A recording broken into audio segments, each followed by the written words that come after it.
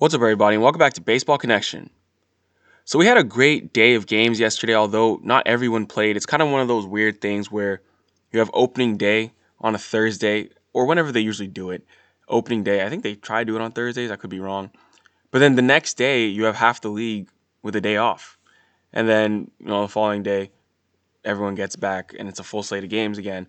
Apparently, the reason why they do that is because it's an inbuilt rain day, like just a built in rain day, just in case there's a rain out on opening day. You could still have all your festivities, and people who had tickets for that, first day could just come back the following day, and they would make the game up that way. That's exactly what happened between the Orioles and the Red Sox. They actually did end up playing yesterday, and the Orioles won that game by a score of 3-0. Nice start by John Means. So a lot of people thought that, because John Means' first two starts of the year are going to come against the Red Sox and the Yankees, but he goes out there and throws a gem against the Red Sox. And I mean, that changeup is looking good. Ryan Mountcastle also lifted the O's in his first major league opening day. He played some last year, but he's retained his rookie status because he didn't play enough games to lose his eligibility. So that's an early name to keep an eye on for rookie of the year. But John Means went 7 shutout innings against Boston with 5 strikeouts. So keep an eye on those couple of Orioles this season. But there were just what 7 games yesterday.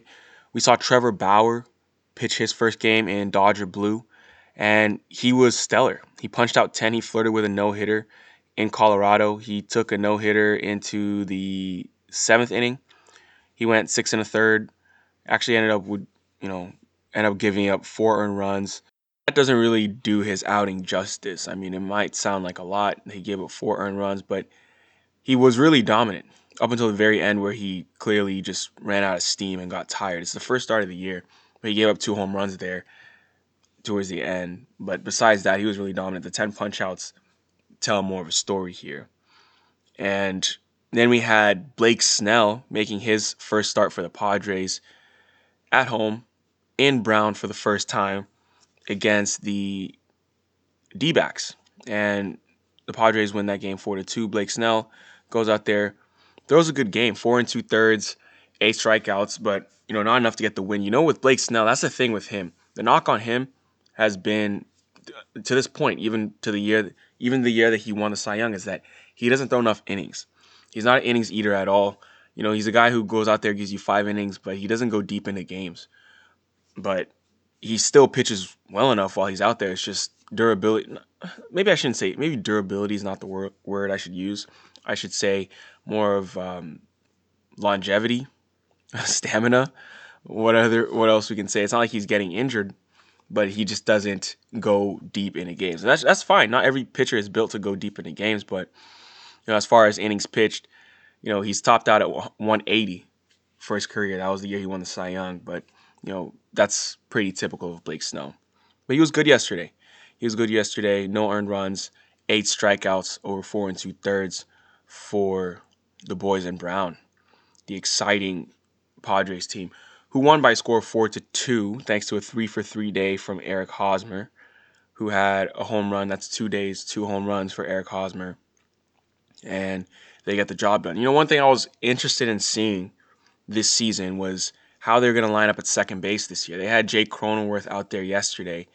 They did go out this offseason and sign a second baseman from Korea, the Hae-Sung Kim, if I'm not mistaken.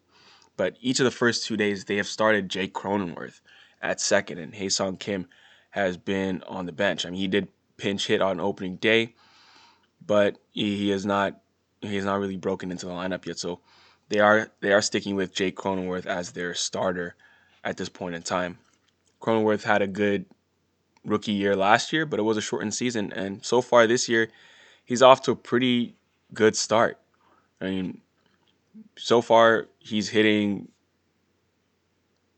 he's 3 for 5, 3 for 5 with a double and a triple through 2 games. Obviously, that's 2 games, but he's gonna stick at second base as long as he continues to hit. I mean, the bat is what's gonna determine your value in this game. So, Padres defeat the Diamondbacks yesterday, and then Down in Florida, we had Tampa Bay, the Rays taking on the Marlins, actually in Miami. Tampa Bay Rays versus Miami Marlins. The Rays win that game by a score of 6-4. Ryan Yarbrough, 5 2/3 shutout innings. For the Marlins, though, we did see Jazz Chisholm flash some of his tools. So he went 2 for 3 yesterday with a triple, and on that triple, he was absolutely flying around the bases. So this is someone they got from the D-backs in that Zach Gallen trade, and he's been, a top prospect for some time now. But he's only 23, and we've known he's had some loud tools, namely power and speed. Power speed combination, and he's the starting second baseman for the Marlins. Now we saw him flash some of that yesterday on that triple, a 2-out triple in the 7th inning, and he's their starting second baseman. But I want to keep an eye on him and see how he develops this year, because that's a toolsy, that's a toolsy player with a high ceiling, and he's gonna get free reign to be able to do whatever he wants in Miami, because that's an organization that has flexibility to experiment. They're going to give these guys every opportunity. It's not like they're expecting so much from him. They're going to be like, okay, yeah, you're going to be allowed to make some mistakes. You're going to be allowed to take some chances on the bases and things like that here, because we want you to develop into the player that we believe you can be. That's what I think the Marlins are going to do. So that's why I'm excited for Jazz Chisholm. He's going to get free reign, and he's going to have a lot of playing time to do his thing.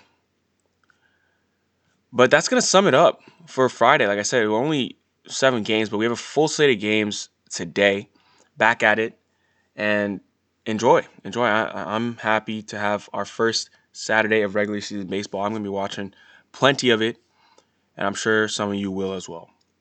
But that's going to do it. If you enjoyed this, please share with someone who'd be interested, and we'll see you next time on Baseball Connection.